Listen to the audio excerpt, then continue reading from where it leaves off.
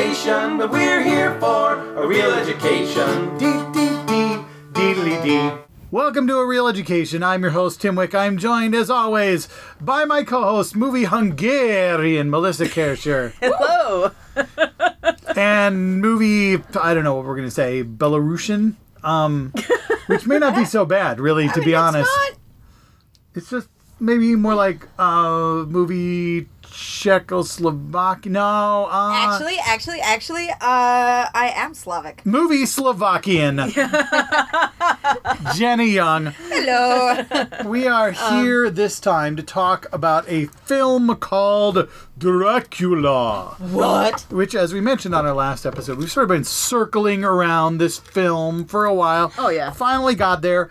And so it is important that we start, of course, with Jenna, Miss Jenny Young, our movie Padawan, telling us what she knows about Dracula.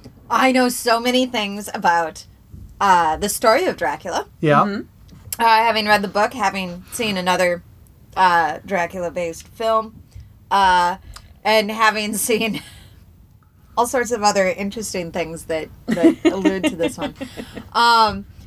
But, yeah, and right now my brain is completely blanking on everything I know.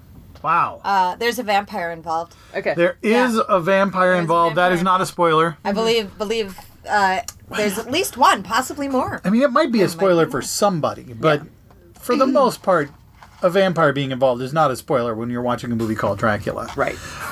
This movie, of course, stars... Do you remember, Jenna? Help us out here. I know the face, but I can't find the name right now, and it's driving me insane. Because we've seen another film starring this same man. A film that is absolutely horrible. It's awful, and I'm picturing the face, and I can't remember the name. I'm so And we've even seen other people play this man. Yes. We've seen his last film. We've seen a movie about the making of his last film. Find the name at all.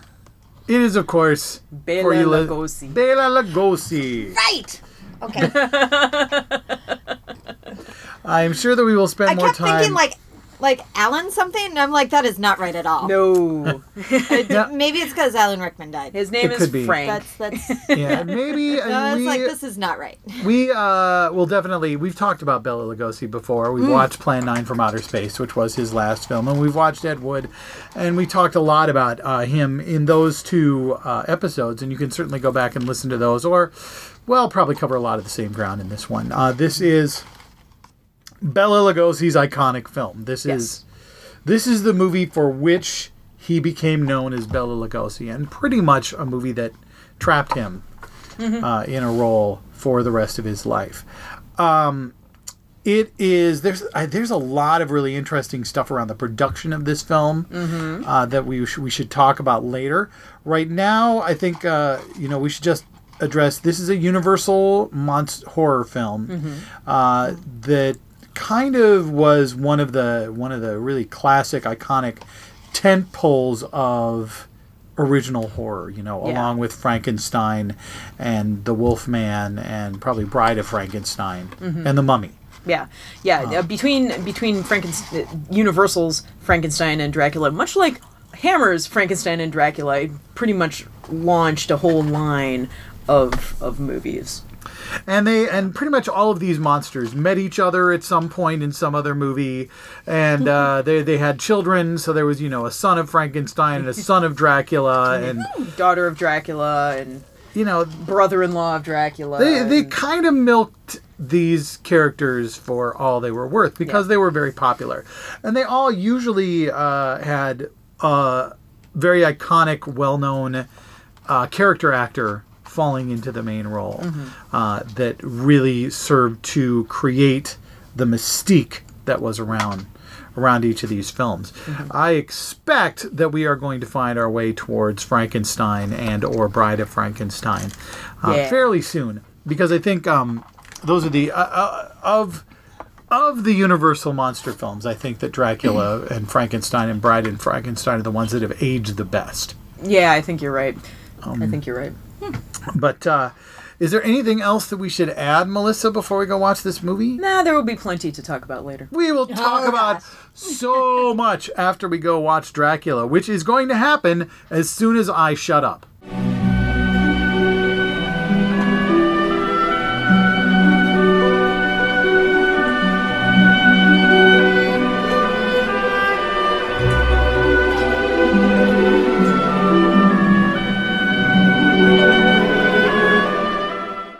And we are back. Lovely ladies have been enthralled. Cockney accents have been butchered.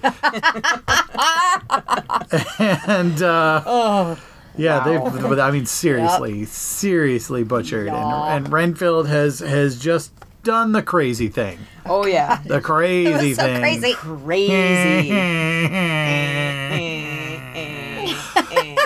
So, Jenna, you have seen Dracula, which is 1931. No. Universal Dracula, starring Bela Lugosi, who is Hungarian and is double jointed. Yeah, those hands, man. Oh, yeah. Oh my God, those hands. He was working those hands, man. Oh. So tell us what you thought of Dracula.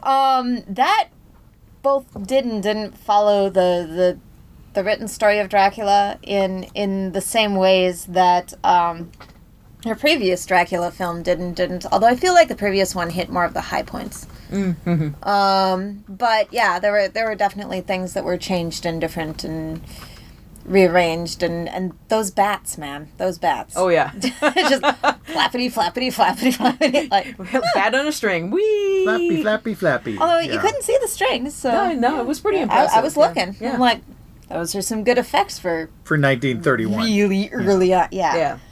Yeah. So yeah. So the story itself was pretty good for me overall. I feel like some of the side bits in the show were a little slapsticky. Oh, yes. Yeah. Yes, little, very much so. Slightly detracting. Speaking of the Cockney accent. Yeah. Oi, aye. Oh, boy. Yeah. Yeah. But overall, I really liked it. He's gotten loose, he has. God. Never do that again, Tim. That castle. Oh my God, that castle. Yes. Fantastic set. As soon as that, like they've got that path going to the gate for Count Dracula's castle, and it was like that is the castle in my brain when I think of Count Dracula. Mm-hmm. That is the castle, and I was so happy that they showed it twice. Yeah, I mean, it's a shame. It's such a beautiful castle, right? and you get it for like the first 10 minutes of the movie, Yeah. and then it's done. One of the nice things about the Hammer film is they take you back to Dracula's castle, as opposed to this one where we just get a little bit of the fabulous castle at the beginning of the movie, and then that's kind of it. Yeah. But I was super happy with it. Yeah. So I mean, this movie, what makes this movie iconic is really the performance of Bela Lugosi. Right. And the thing is, it's based on a stage play, not based on the book. So it is an adaptation of a stage play in which Lugosi starred. Correct. And basically made him. Yeah. People it ran for a couple of years, or 281 performances or something like that. Yeah, 200 and I wrote it down. 261 shows. 261 performances, and I don't know how many weeks that is in the 1930s, but it was a very long time. Yes. And he toured with Dracula, and so then Universal decides to make the film, and they decide to, instead of adapting Bram Stoker's work, which they felt would be too difficult, they chose to adapt the play. Also, it was the Great Depression by this time, and the Bram Stoker adaptation, which they initially thought they were going to do, was going to be way expensive. Yeah. And adapting the stage play was just plain old cheaper. So so they're like, well, we don't have a lot of money because nobody has a lot of money. It's the Great Depression, and they go ahead and make this, and that's why, one of the reasons why, if you watch it knowing that it's adapted from a stage play, you can very much see. Oh yeah. How many of these And this is where scenes, the curtains close. Yes. Yes. Yeah. Yes. Yeah, I mean, originally this movie actually opened with a with a prologue, much like Frankenstein does, which came out the same year.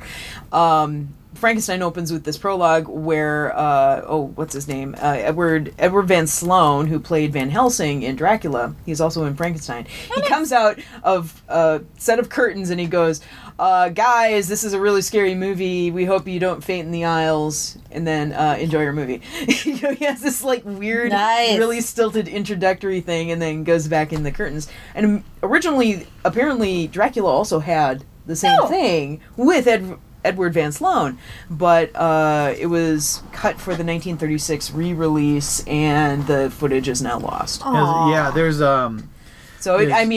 super stagey, super stagey. Yeah, and I mean, you can see it in in a lot of the scenes that they're very much a stage play. And the thing is that this, I think one of the most interesting pieces of trivia about this film is they're making this movie during the day, and at night, on the same sets, they're filming the Spanish language version of the same film. Yep. So the actors are in there for the day. They do the English language version. Then at night they come in the same sets. They film the Spanish language version. The Spanish language version, with the exception of Bela Lugosi, is in every way better. Yeah, it is rocking. The English language film. Yeah. Huh. Yeah, it is moodier. There's it's less stagey. But Dracula's kind of a dud, which is really unfortunate. Aww, that is unfortunate. Also, I'm a big fan of Dwight Fry, who played Renfield here in the English language version, and so it's like, oh, I'm sad Dwight Fry is not here in Spanish. So basically, the two bad guys are kind of not great, but the direction and the acting and everything for everybody except Dracula and Renfield. Yeah. Although I gotta say, Van Helsing in this movie is pretty fun. He's he's pretty good. Yeah. But the movie itself also comes out. This is right at the beginning of the talking era, which is why there's no orchestration at all. They didn't think they didn't really think people would be able to handle it. Well, yeah, that wasn't part of cinematic language at the time. It's like if the film is now portraying sound, why would there be music if nobody's playing music in the scene? Like, you go to the Albert Hall scene in this movie, of course there's music because there's music in the scene. But it's even though you have this grand tradition in silent films of accompanying the silent films with music in the absence of other sound, it took a little while before they said, we could amp up the emotions of these movies by putting a score over it. Yeah, I think I liken that to when you build a piece of software and they're like, this thing isn't cool anymore. Like, this thing's cool. This is why we did this in the first place. So we're just going to replace it with this. And no, there are other elements that you wanted from the other thing. You just didn't know it. Right. Yeah, said the IT project manager, pushing up her glasses. But I mean, when they start with talkies, they're still, they don't really know what they're doing. Nobody thought that they would go. I mean, at the beginning, most people thought talkies would fail. Yeah. So I mean, that's what I think is so fascinating when you go back to like Singing in the Rain, which we watched very early in our process, and they kind of go back to that switch from the silence to the talkies. And granted, it's this romanticized musical version of that switch, but it still is very much a case of a lot of people in Hollywood. And there were some who were like, no, this is going to be a thing. This is going to be big. But there were a lot of people that honestly felt talkies were not going to be successful, that they just thought, well, they're the silent, and people that resisted it, like Charlie Chaplin, who was just like, well, I don't feel like I have anything. It doesn't add to anything that I need to say in a talkie that I can't say in a silent film. So you watch a movie like this, and you can see this sort of, they're not entirely sure what to do with the talkie. There are huge chunks of the film that are essentially a silent film, where I think to a modern audience, you're kind of like, why is nothing happening here? Yeah. Yeah, it seems almost alien to us these days looking back on this film. It's so quiet. Well, and just those shots of the faces. Yeah. You're just like, is the expression changing? Is it okay? I mean, I get that there's a little light thing going on with the eyes, and that's cool, but what? Like, yeah, they did that really cool thing with Dracula's eyes. Yeah. Yeah, the cinematographer Carl Ferinda was really pretty awesome at capturing some really nice atmosphere. I feel like this movie is kind of this push and pull between Todd Browning, first of all, the director of this movie.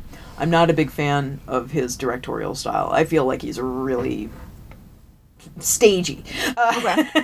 So, I mean, he did no favors to the style of the script. And, yeah, I just don't feel like he's got, real graceful style. And beyond that, the story is that originally Lon Chaney was supposed to play Dracula for this movie, but he died pretty soon before they went into production. And Chaney and Browning had worked closely on several films together, and so Browning was devastated by the loss of his collaborator. Sure. He was also like binging on alcohol. He was very difficult to work with on this movie. So he wasn't having a good time. But meanwhile, he got as a collaborator Carl Freund, who is a German cinematographer who worked with F.W. Murnau, who worked on things like The Last Laugh, and he was like super uber German expressionist. Okay. So he brought this really fantastic cinematography style to Hollywood. So where the camera starts breaking out of this really static sort of portrayal of Dracula, that's Carl Freund. Nice. That, when you get the cool lighting effects on Bela Lugosi's eyes, these moody atmospheric settings, all that stuff, that's the German expressionism coming in. Oh, yay! Go Germans! I think a lot of that is like in the beginning of Dracula's castle and in the basement of the abbey, these gigantic steps. It's like, why are there these gigantic steps here? This doesn't make any sense at all. Oh, yeah. And so many of those set pieces that have built, I mean, they were big, expensive set pieces, so they kept them around for like a decade.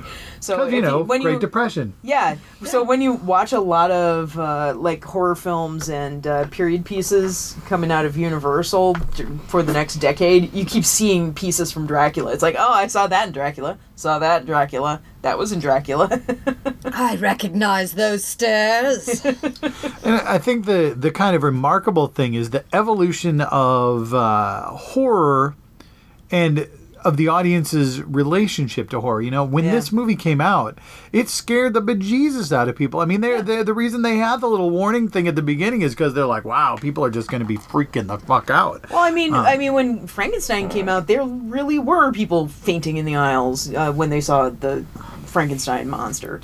Yeah. Yeah.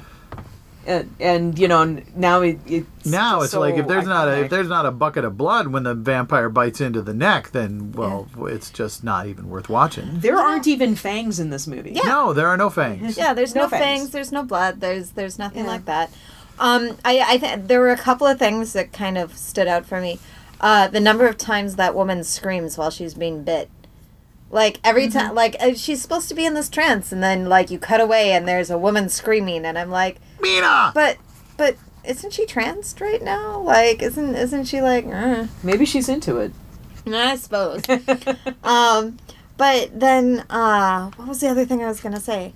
So many things that I think of as tropes. Mm-hmm. And just, like, oh, yeah, of course you have a dark and gloomy castle. That's what I'm expecting. Well, yes. That's what I'm expecting because it was done here first. And I'm like, oh, wait a minute. This is where my expectations come from. It comes from the Germans. We need to watch Halloween. Yes. That's an interesting pick. Yeah. Wait, which one is that? Is that 1970s Michael Myers? Okay, Stabby. Yeah. I think I've actually seen that. Okay. Well, maybe we don't then. But yeah, we still should find somebody. We could see it anyway. Yeah. Like, yeah, that's true. we can find a stunt Jenna. And, bring a stunt. Could I be a person that's seen a movie before? That you sounds can. Well, novel. you're not sure if you've seen it, but That's true. Well, yeah, but we can bring in an insurance stunt, Jenna, just in case. yeah, I mean, I think it would be fascinating to watch. You watch some of these movies. I mean, Citizen Kane is one of those movies where you watch stuff and you go, "Well, I've seen this kind of thing in a movie before. Why does everybody talk about this as being such an innovative film? Because nobody did it before this film." Oh, Yeah, I get it. And if I remember, Dracula kind of was the origin of the sexy vampire.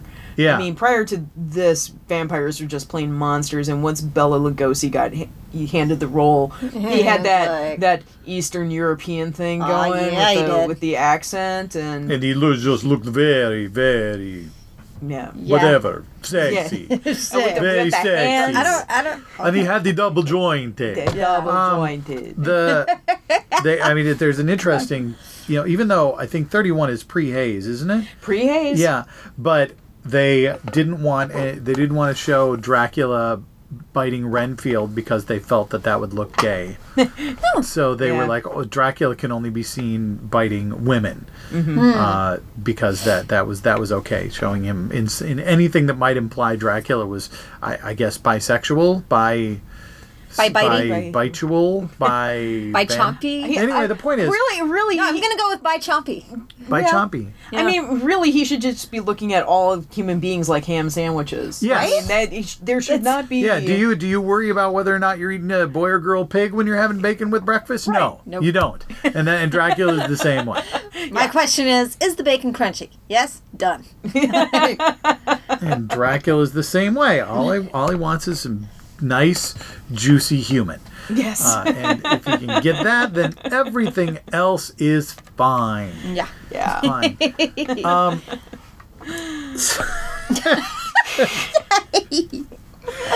I don't even remember where I was going with this. Ham sandwiches. Ham sandwiches. Ham delicious sandwiches. Ham Delicious sandwiches. ham sandwiches. Or blood sandwiches. if you're a vampire.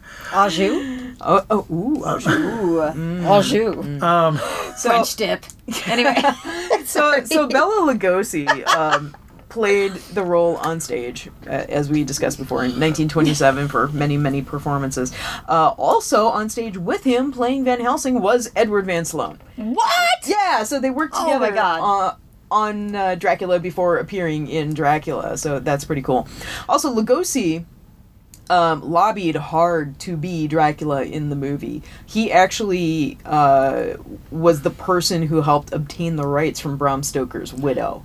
Oh. She was, asking some ungodly sum of money. She was very protective of the Dracula franchise, and which is part of the reason why Nosferatu, F.W. Murnau's Nosferatu, is called Nosferatu and not Dracula. They really wanted to make Dracula. They couldn't get the rights, so they made a thinly veiled ripoff called Nosferatu. Basically Dracula. Yeah, they made Dracula. We're going to have to do Nosferatu as well. Yeah, Okay. yeah. But Lugosi worked on her and, got the price down to a point where Universal could actually purchase the rights. Nice. And then But he actually took the role for a ridiculously low sum. Yeah, the problem was he was so desperate to play the role that they could basically pay him nothing to do it. Did they pay him in bacon? Maybe. Based on the amount they paid him, I'm not sure he could have afforded it. Yeah, it I mean, that's wasn't the much. thing. One of the reasons that Lugosi died in poverty is, his iconic role, he made nothing. Yeah. And he really didn't get much else after this. I mean, he was in other films. He was in other horror films. He worked, but he never had a really hugely iconic role again. Yeah, he was a really well-renowned stage actor in Hungary before he came over here. And, really he should have had a career past Dracula, but, once he hit big with Dracula, nobody could see him in anything else ever again. Yeah, which was it's not as much of a problem with modern actors as it was in the studio system. There was very much a case of actors were typecast. And if they couldn't see you do anything else, then you were stuck. Yeah, also, Bela Lugosi was, further hampered by the fact that, he was Hungarian, had a thick accent, Sure. There were very few American roles that you could plug him into, convincingly. Yeah. Well, Yeah. Yeah. So he had his issues, but certainly one of the big problems that plagued him right from the beginning is, you get a reputation. Yeah. The reputation is, well, he'll work for cheap. Yep. And he did. And he did. And then he got strung out on drugs, and Aw. he Bela Lugosi is a tragic story. yeah. And poor Dracula. And I mean, he too was kind of locked into that same character. To him, that there was a lot of his personality that was drawn up. He was buried in the Dracula cave. Yeah. Yeah. Oh my God. Yeah, he was.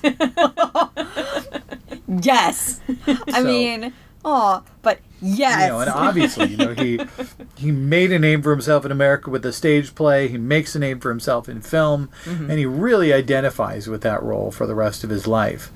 Yeah. Additionally said, he only got to play Dracula one more time. I mean, he played other vampires, but he only got to play Dracula in one other film, and that was Abbott and Costello Meet Frankenstein.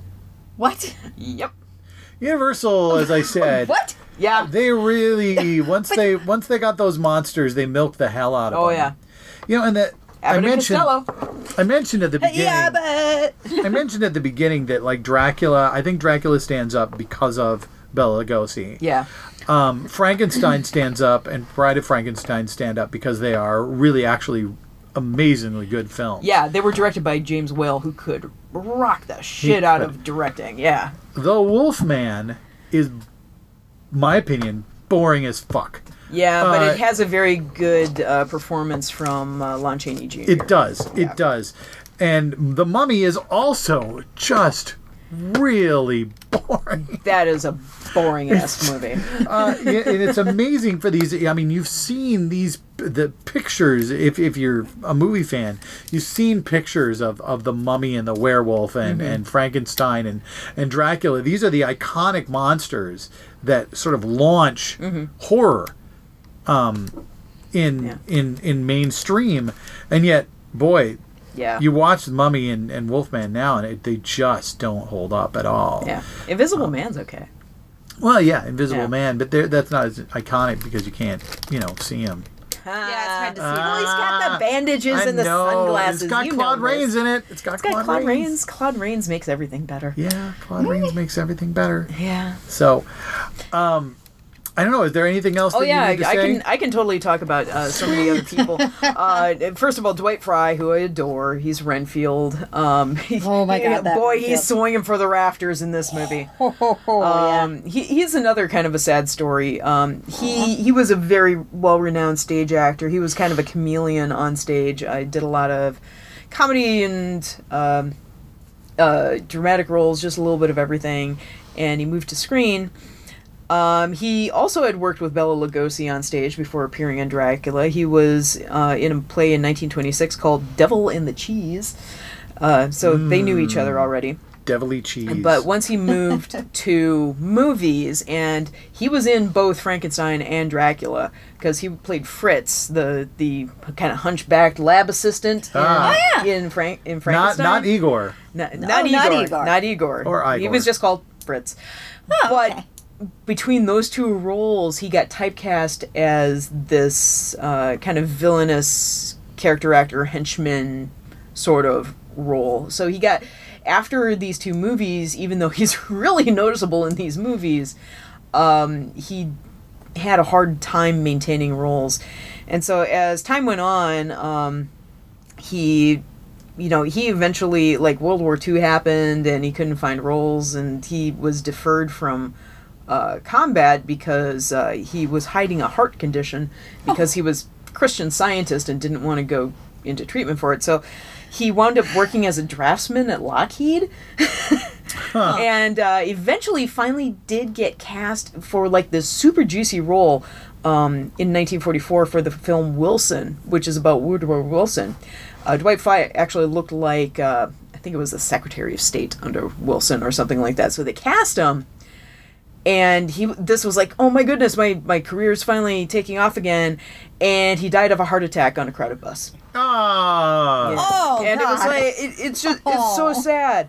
I actually read his autobiography, or not autobiography, I read a biography about him couple years ago. It's like, oh man, it's just so sad. There's so much potential in this guy. There's so much tragedy in Hollywood. Yeah, well, especially in these years. Helen Chandler, who played Mina, was kind of the same way. She also was a popular actress on stage. She was super popular in New York City for her stage roles. Her move to screen did not go well. Dracula was pretty much the biggest thing she did. She finally went back to the stage, but she developed a alcoholism. She developed a habit with sleeping pills. Eventually, in 1940, she was put in a sanitarium. In 1950, she was burned in a house fire that was apparently caused by smoking in bed. And by 1965, she passed away, and nobody claimed the ashes. So she just had this oh my downhill God. slide. So we saw the height of her life. Yeah, Oh God. my God. That's dark. Well, but Edward Van Sloan seemed to do okay. Dracula, the film that ruined everyone's lives. Yeah, really. I mean, Todd Browning had a pretty long career in Hollywood too. I mean, the other Todd Browning is interesting too because he actually started out he ran away with the circus at age 16. He fell in love with a circus dancer and he ran off with the circus. He was a contortionist and stuff, and he eventually met D.W. Griffith, who was this great silent film director. And he got cast in Intolerance, Love Through the Ages, which is one of D.W. Griffith's great Big, works. long, Big, 3.5-hour epic films. And so Browning had a career as an actor in Hollywood for a while and then eventually took to directing. So his big things are Dracula, and several years later he did a movie called Freaks, which is a hell of a thing. It's a hell of a thing. We'll have to do that one too. Yeah, it's dear listeners, it is a movie that is set in the circus amongst the sideshow performers, and actually uses actual sideshow performers. It's very notable for using basically non-actors in these roles, and it's both kind of exploitative and sympathetic to these people who are generally marginalized by society, and it's a very interesting film, also kind of freaky, so to speak, and here and there it gets banned every once in a while, so Because it's got stuff that happens.